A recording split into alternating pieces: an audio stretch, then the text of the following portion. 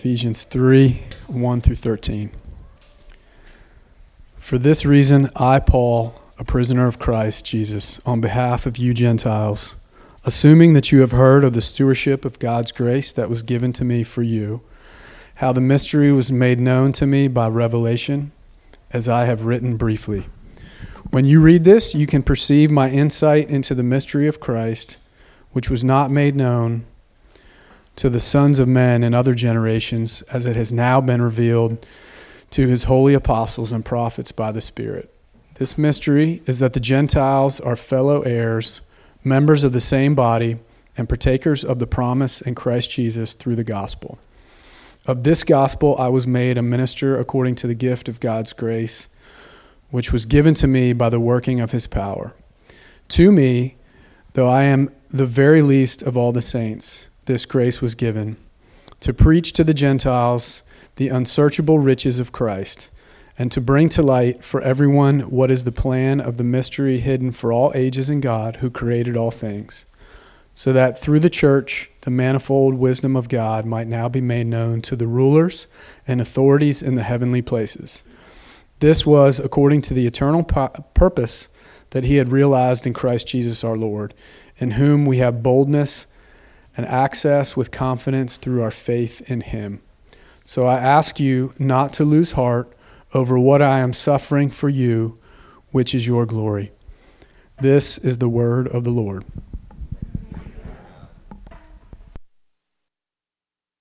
Good morning again. If you're in person or on YouTube, thanks for joining us in worship.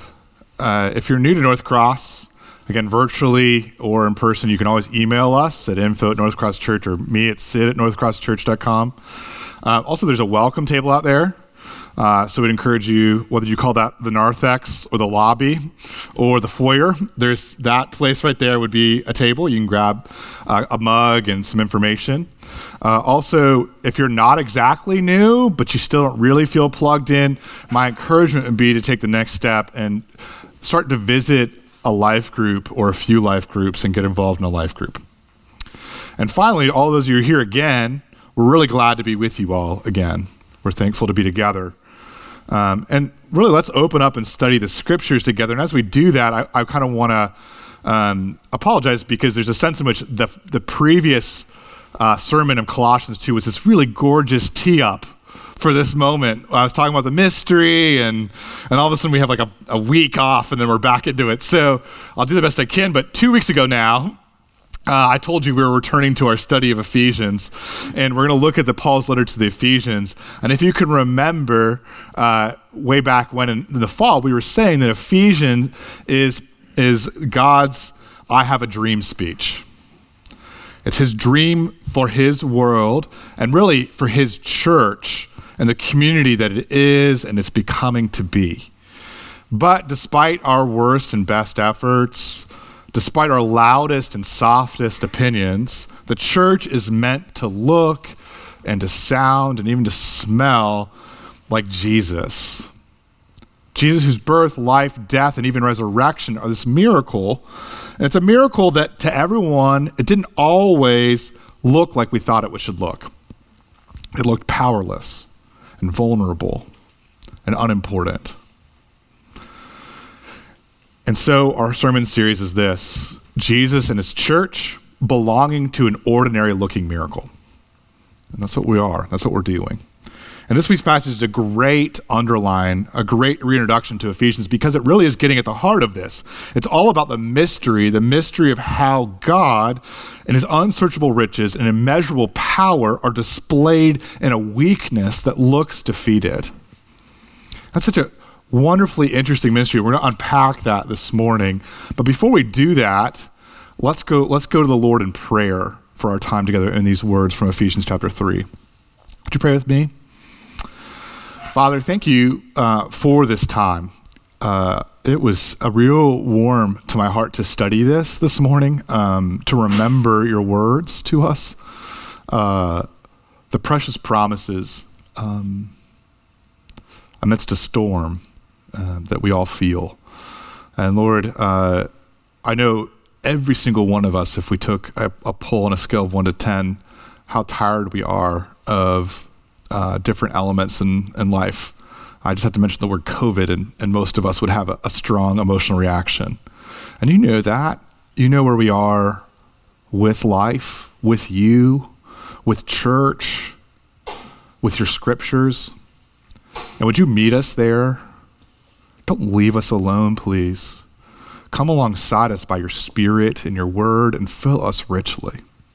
Open our mouths wide so that we can partake, so that we can swallow down whole the truth and the glorious, unsearchable riches of your gospel, of the treasure in Jesus Christ. Make us the richer for it. Change our very desires by it. We ask this in your name, Jesus. Amen. Several of you know this, but for the last, couple years, our family, the Druin family, has been fully immersed in all things Harry Potter. We have read word for word all of the books, and we have watched the movies, all 8 movies, one each Friday movie nights at a time. And so I was excited recently to click on an article, clickbait, yes, I was baited, and it was about the actor Alan Rickman, who played the character Severus Snape. Rickman was one of the few actors I think actually lived up to the role in terms of how I'd visualized it reading the books. And I was interested, though, because until this article and the several other that I clicked on afterwards and went down the rabbit hole into the internet, until several days ago, I didn't know that Alan Rickman almost quit his role. I don't know if you knew that. Between the first movie, Harry Potter and the Chamber of Secrets, and the Sorcerer's Stone, and the second movie, The Chamber of Secrets, between those 2 movies, Rickman had a real crisis and thought about quitting the role. According to an interview with Rickman before he died, he did not want to return to play the character of Severus Snape because he thought that the character was just this kind of all dressed in black, over-serious bully to Harry, and Rickman felt that Snape, in his own words, was nothing more than an unchanging costume. But before he quit the role, Alan Rickman did something pretty interesting. He chose to approach J.K. Rowling. He went to the author of the Harry Potter series, and Rickman said to J.K. Rowling something to the effect of, I think I need to know what happens.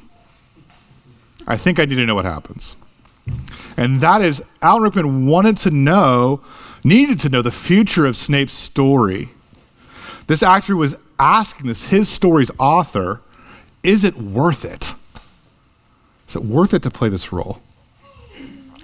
And here's where I need to give you a spoiler alert. If you have not read or watched Harry Potter, you can cover your ears. I will not be offended. But J.K. Rowling, who had published only the first 3 books of the entire series at that point, told Rickman a mystery.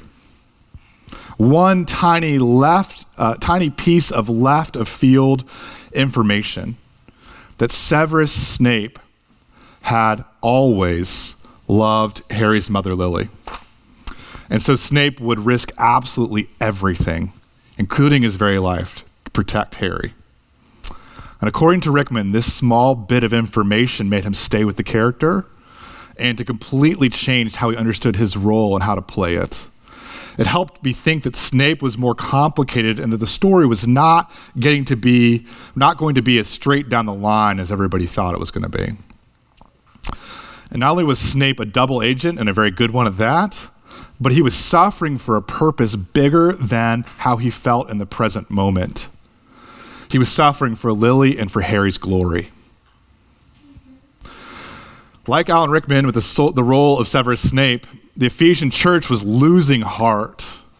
And I'd imagine mid-January 2022, many of us are also in that place. We can relate. The Ephesians looked around them at a city and even churches filled with cold indifference or heated to a boil, holier than thou, Jews and Greeks and Romans. And they wondered about the role they were supposed to play in this story, in God's story. And these Ephesians were looking around and at Paul, and they were asking the question, is it worth it? Is this whole Christian thing worth it?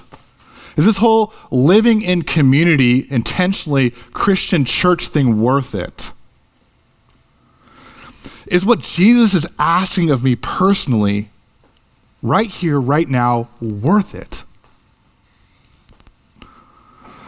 And like J.K. Rowling, Paul decides now is the time. Now is the time to let the Ephesians and all of us in on more of God's story. The mystery, one tiny, left of field piece of information about something unsearchably big. The always of Jesus' love.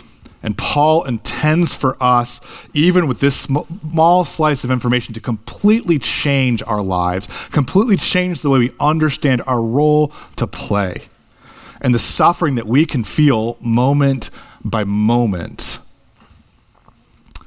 Whether it's the painful to navigate relationships or the feelings of just complete isolation, whether it's the economic and physical and social cost of COVID-19 and what it has taken from us, or maybe just feels like a general fatigue and self-denial of yet another long, long season. Paul's telling us, don't lose heart. Jesus' suffering, Paul's sufferings, our sufferings, in God's story, all suffering has a glorious purpose. And so in Ephesians 3, verses 1 through 13, Paul's really giving us three tiny left of field glimpses of God's always glory. Three insights to help us stay in the game, stay in the roles that we're called to play right now. First, verses 1 through 6, Paul shares with us the privileges of God's mystery. Second, verses 7 through 9, Paul shares with us the riches of God's grace. And third, and finally, in verses 10 through 13, Paul shares with us the worth of God's wisdom. So that's what we're going to look at: the privileges of God's mystery, the riches of God's grace, and the worth of God's wisdom. We're looking at that order, and that sermon outline is probably projected behind me and certainly in your e-bulletin. But let's begin with Paul's first given glimpse of God's story, his always glory, and the privileges of God's mystery. So if you look with me at verses 1 and 2 of chapter 3, you'll read this. For this reason, I, Paul, a prisoner of Christ Jesus, on behalf of you Gentiles, assuming that you've heard of the stewardship of God's grace that was given to me for you. And did you notice that was kind of a confusing sentence? There's a dash there in the English translation. It's at the very end of verse 1. Paul, a prisoner of Christ Jesus, on behalf of you Gentiles, dash, hyphen, right? And it's like, if you've heard the Bible, and he says, of course you've heard of my stewardship, and then he kind of launches into a whole other thing. This is a plan, this is a digression. Paul is so rudely interrupting himself about his story. And if you have a Bible, you can look down and you can start to see he picks back up where he was going in verse 1, later in verse 14 of chapter 3. And he says again, he repeats that line, for this reason, then he launches into a prayer. And really, Paul's stopping himself to explain something, an obstacle that has tripped up his mostly Gentile audience in Ephesus. And it's really the same thing that can trip us up too. Paul's imprisonment for them. But in order to explain just how Paul, could be in prison for all the non-Jewish people in the world, Paul has to explain the mystery, verses 3 through 5. But what is the mystery? Well, if you're with us 2 weeks ago now, you would understand that the mystery is this: Jesus Christ in you all. That is, the fact of Jesus' life, death, and resurrection were promised in the Old Testament and prophecies, but hidden in a not so clear way. But now the God-man Jesus has come. It's a fact. He's been clearly revealed and unveiled in history for all of us to see on a cross and come from an empty tomb. And the significance of Jesus Christ in us and as individuals, but also as God's people, the church, that significance was also in hints and guesses in the Old Testament, but now it's in obvious answers. Our destiny is wrapped up with Jesus' destiny, and Jesus' destiny is wrapped up with you and I. He's with us. He's on our team. We're on his team. Where he goes, you go. Where you go, he goes. What he gets, you get. What you get, he gets and takes on. And this means that all of our present sufferings, disease, death, rejection, loneliness, feeling smothered, all of these things will lead to a future glory, just like Jesus. But before I get ahead of myself, go all the way to verse 13 already, I just want to pause and consider what this mystery means for history, right? It's a big claim. It's a claim that says this: Jesus has not only cracked open and recentered the world's timeline. Think about that. The way that we reckon time has changed because of Jesus. BC, before Christ. AD, after Christ, literally in the year of our Lord Jesus. Jesus also gave history a trajectory, though. He gave it an end goal, the new heavens and the new earth. And this brilliant ending makes it a story. A story requires an ending. And it's his story, God's story. Dare I say it, history is his story. We've heard that a lot of times, but it's true. And according to verse 6, this means that Gentiles are fellow heirs of the new creation ending. Who? Why? Because we, by the way, most of us are Gentiles, most of us are non-Jewish in heritage. We are also fellow members, limbs and vital organs in Jesus' body, the church. And we're also fellow partakers of the promise of Jesus Christ. We get what he promised. It's ours. And if we believe that and live into that reality, this view of history changes our very personal lives, doesn't it? Think about it. We no longer have to purchase significance. Your significance is not in your square footage. Your cars, your clothes, the experiences that you can brag about, or I can brag about. We no longer have to earn affection at work or home or online. Significance and affection are for free privileges of God's great mystery. That's what Paul's saying. And Paul gets at what can feel like a paradox, right? It's so weird. We in Christ Jesus feel so small, but we're so deeply privileged. And Paul's using this loaded word to describe that paradox. It's this word stewardship in verse 2. On purpose, Paul does not call himself Lord or Master. He could have used the word kurios, but instead he uses the Greek word oikonomos, which is a fancy way of saying he's a household manager. He's a steward, a spiritual administrator, an admin assistant to God, okay? Who has a very, very big chain of keys.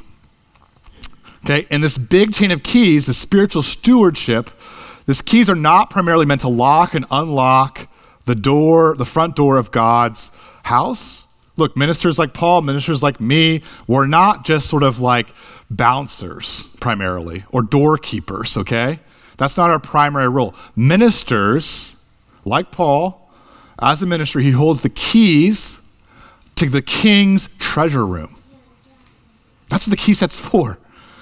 And he's excitedly grabbing us by the arm, and he's dragging us practically off of our feet to a thick, solid door. And that door slowly yields to his key so that we could stand there in the doorway, slack-jawed and amazed at what we get to see, pile upon pile of treasure. More than we could even take in. The unsearchable riches of Christ, or the riches of God's grace, our second main point. Really, verses 7 through 9, Paul is describing the Christian life in a way that we usually don't. We don't do this. Listen to how the Bible commentator Tom Wright puts it. Both Christian and non-Christian have forgotten, or perhaps never known, that what can appear from the outside is a tedious, humdrum religious existence, all that going to church, all that saying of prayers and trying to be holy, is in fact meant to be a delighted exploration of untold and inexhaustible riches. Being a Christian is meant to consist of going from room to room in the king's palace, relishing the beauty and splendor of it all, exploring the treasury of wisdom and of insight, of spiritual joys and of hopes that are there in Christ. Please don't miss the use of words that Paul does here. He puts two words together that we oftentimes don't: unsearchable and riches. Unsearchable riches. And this is an image that's meant to both overwhelm and excite us. We're to become like children who've discovered a treasure so big, our plastic sand shovels can't uncover it. We can't even dig around it. But the joy of this discovery, of the digging itself, makes us quiver all over in excitement. And it's a find that we can't help but talking about to everybody. And it's a find that we can't help but say, grab a shovel and join in. But we can lose that childlike excitement so quickly, can't we? It's so easy. We live in a world of DIY. Do it yourself, right? Step-by-step how-to videos and TED Talks. Oh, I mastered that. I watched a 15-minute video on it. Show me the takeaway. Cash value. Give me an application all the time. We're constantly asking, but what do I do with this? What do I do with this? But oftentimes, the scripture is asking a different question. It's asking us to bring to light what is the plan of the mystery hidden for ages in God. Verse 9. To simply savor it.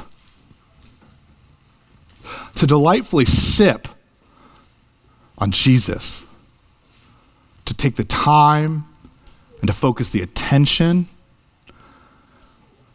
Like a favorite cup of coffee or a complex wine or a flavorful bourbon.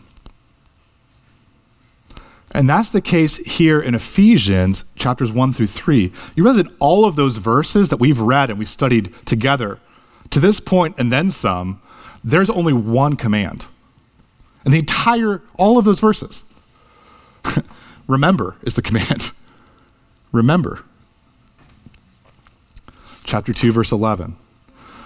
Makes me think of this story that the preacher and theologian Sinclair Ferguson has told before.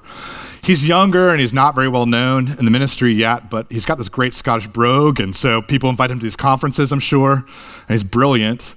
And he's asked to preach at a college ministry conference for the weekend, and after 2 sessions, the campus staff, he's given 2 talks, and the campus staff asked to come meet with him in a private room. And he goes, I bet I'm in trouble. And sure enough, they gather around him in the small room off the main speaking area, and these staff people had a look of serious concern and proceed to tell Sinclair that for 2 solid hours, you haven't told us a single thing for us to do. For 2 solid hours, you've not told us a single thing for us to do. And of course, Sinclair Ferguson feels embarrassed, but he correctly pointed out that the scriptures that he had been preaching for 2 hours did not say a single thing for them to do. Okay? The Christian gospel is not about even a single thing to do. Instead, the gospel tells us plain there's nothing we can do. And God has invaded space and time to do something glorious for you, for helpless sinners like you and me. Therefore, if you're looking for something to do, the very first thing to do is to drink deeply from the fountain of God's free and unsearchable grace. This view of the Christian life, centered on God's free grace, is clearly Paul's view of the Christian life. Just look at how he anchors what he's saying in verses 2 and then again in verse 7.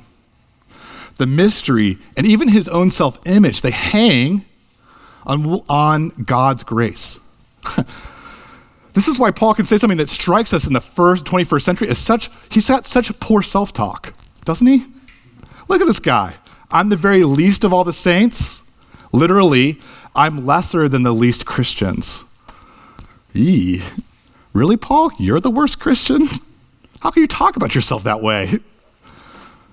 If you were Paul's friend, right? Think about, just put yourself in that place, and you heard him talk about himself that way, and you thought maybe he's feeling that way too, what would you say? Would you feel the need to pump up his self-esteem a little bit? Would you reach over and sign his yearbook? Don't ever change. Or maybe you just cough and look away because you had no idea what to say. Or maybe you would look deeply in his eyes and you would sing, "You're perfect, just the way you are." But Paul can talk this way about himself because, in the words of Brad Chappell, he believes he's always in every dimension of his life a recipient of unconditional grace and never deserving of it, any of it. You see, Paul can be this radically humble and radically honest about his own self-image and about his failures. He can confess not just the socially acceptable sins. He can say, "Hey, I'm really angry. I'm jealous of your life. I'm greedy." Because he doesn't have to be big. He doesn't have to be larger than life. He doesn't have to be large and in charge in the eyes of other people.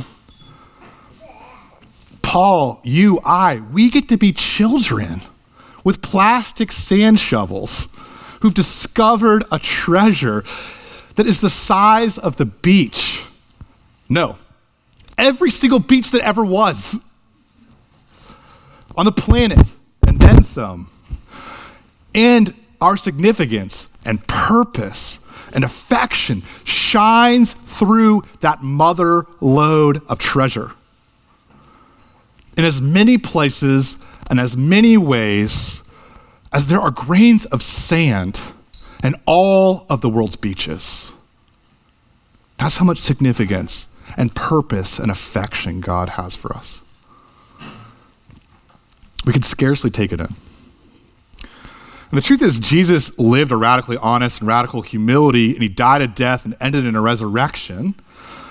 And really, this resurrection wasn't just of a life, it was of a reputation.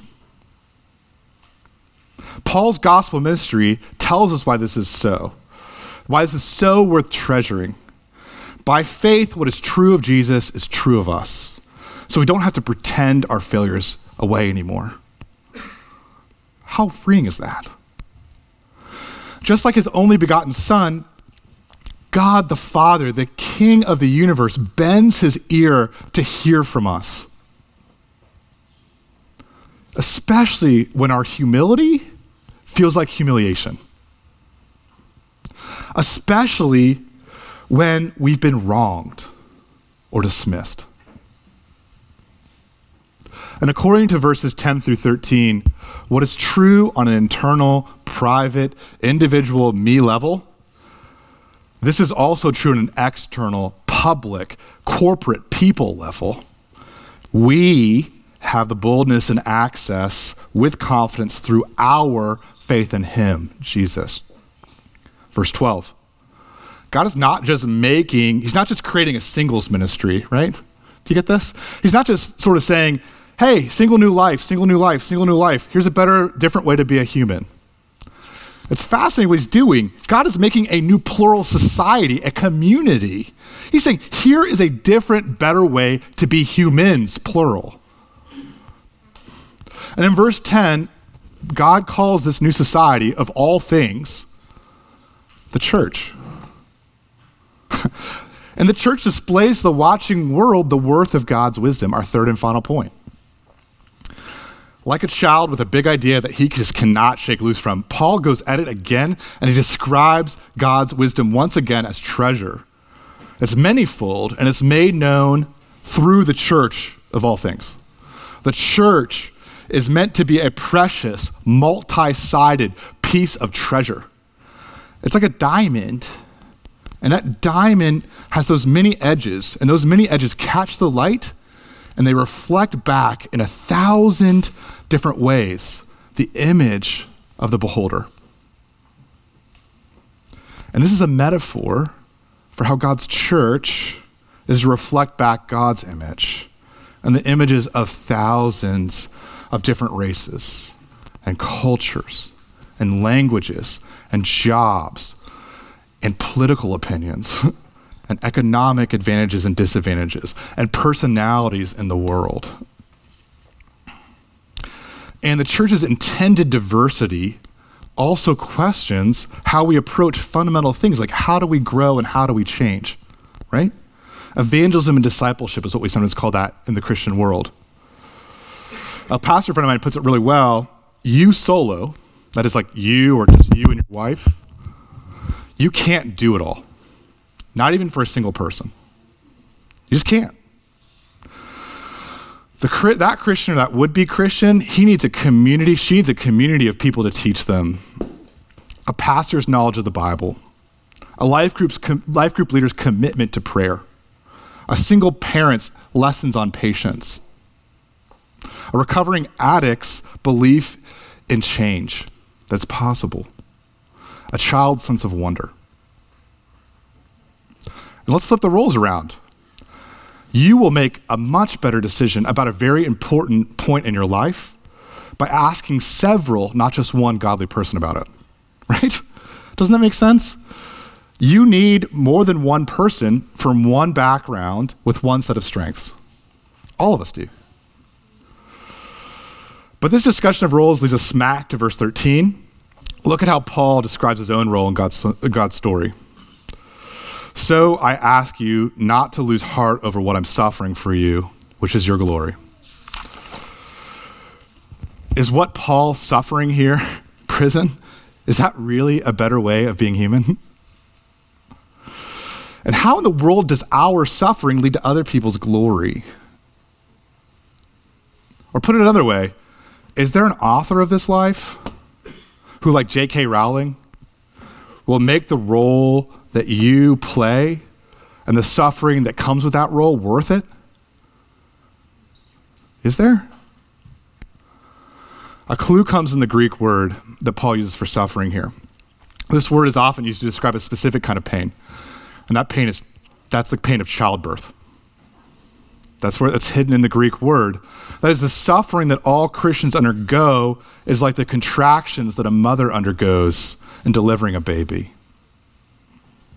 And you know this, right? A lot of you just recently experienced this, right? There's this moment, always a moment, usually right before the epidural, when the mom loses heart and she thinks, this is too much for me and it's never going to end, the pain. And sometimes the dad feels this in a look, or maybe it's a bone-crushing hand grip, or maybe it's actually shouted in the dad's face, like, how could you do this to me? Regardless, in those present moments, the woman does not believe that any of this, the morning sickness, the awkward sleeping pregnancy, the excruciating pain of delivery, even the sex on monthly cycles, none of it's worth this kind of suffering. But then what happens? Every single time, what happens?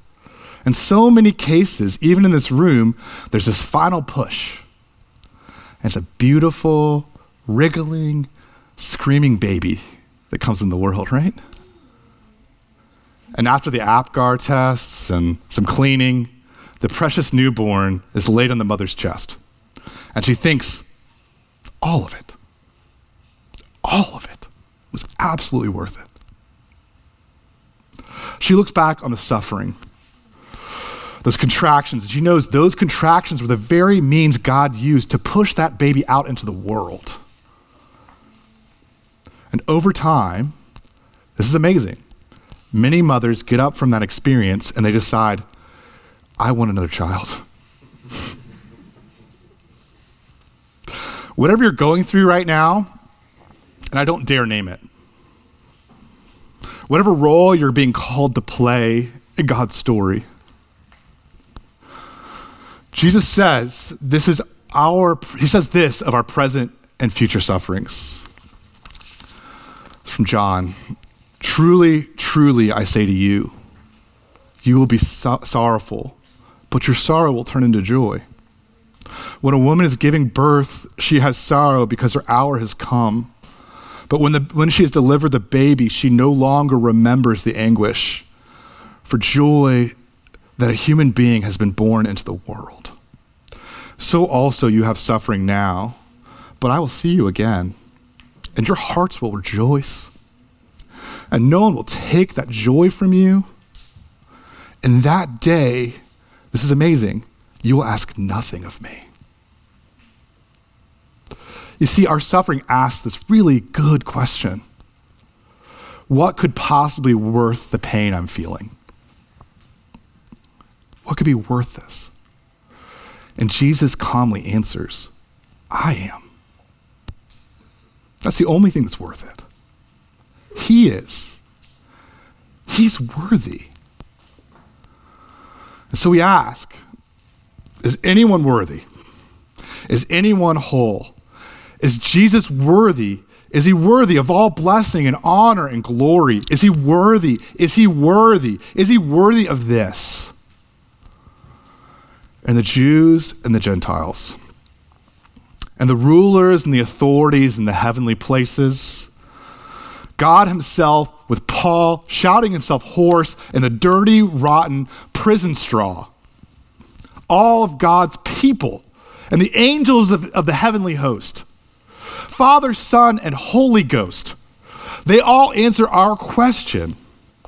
Is he worthy? Is he worthy of this? They all answer, he is. He is. He's worthy. And that's what he's got. And that's what we've got. And that's the suffering that leads to glory. Would you pray with me?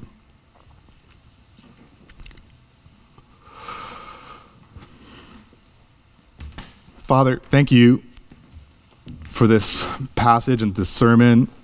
And Lord, I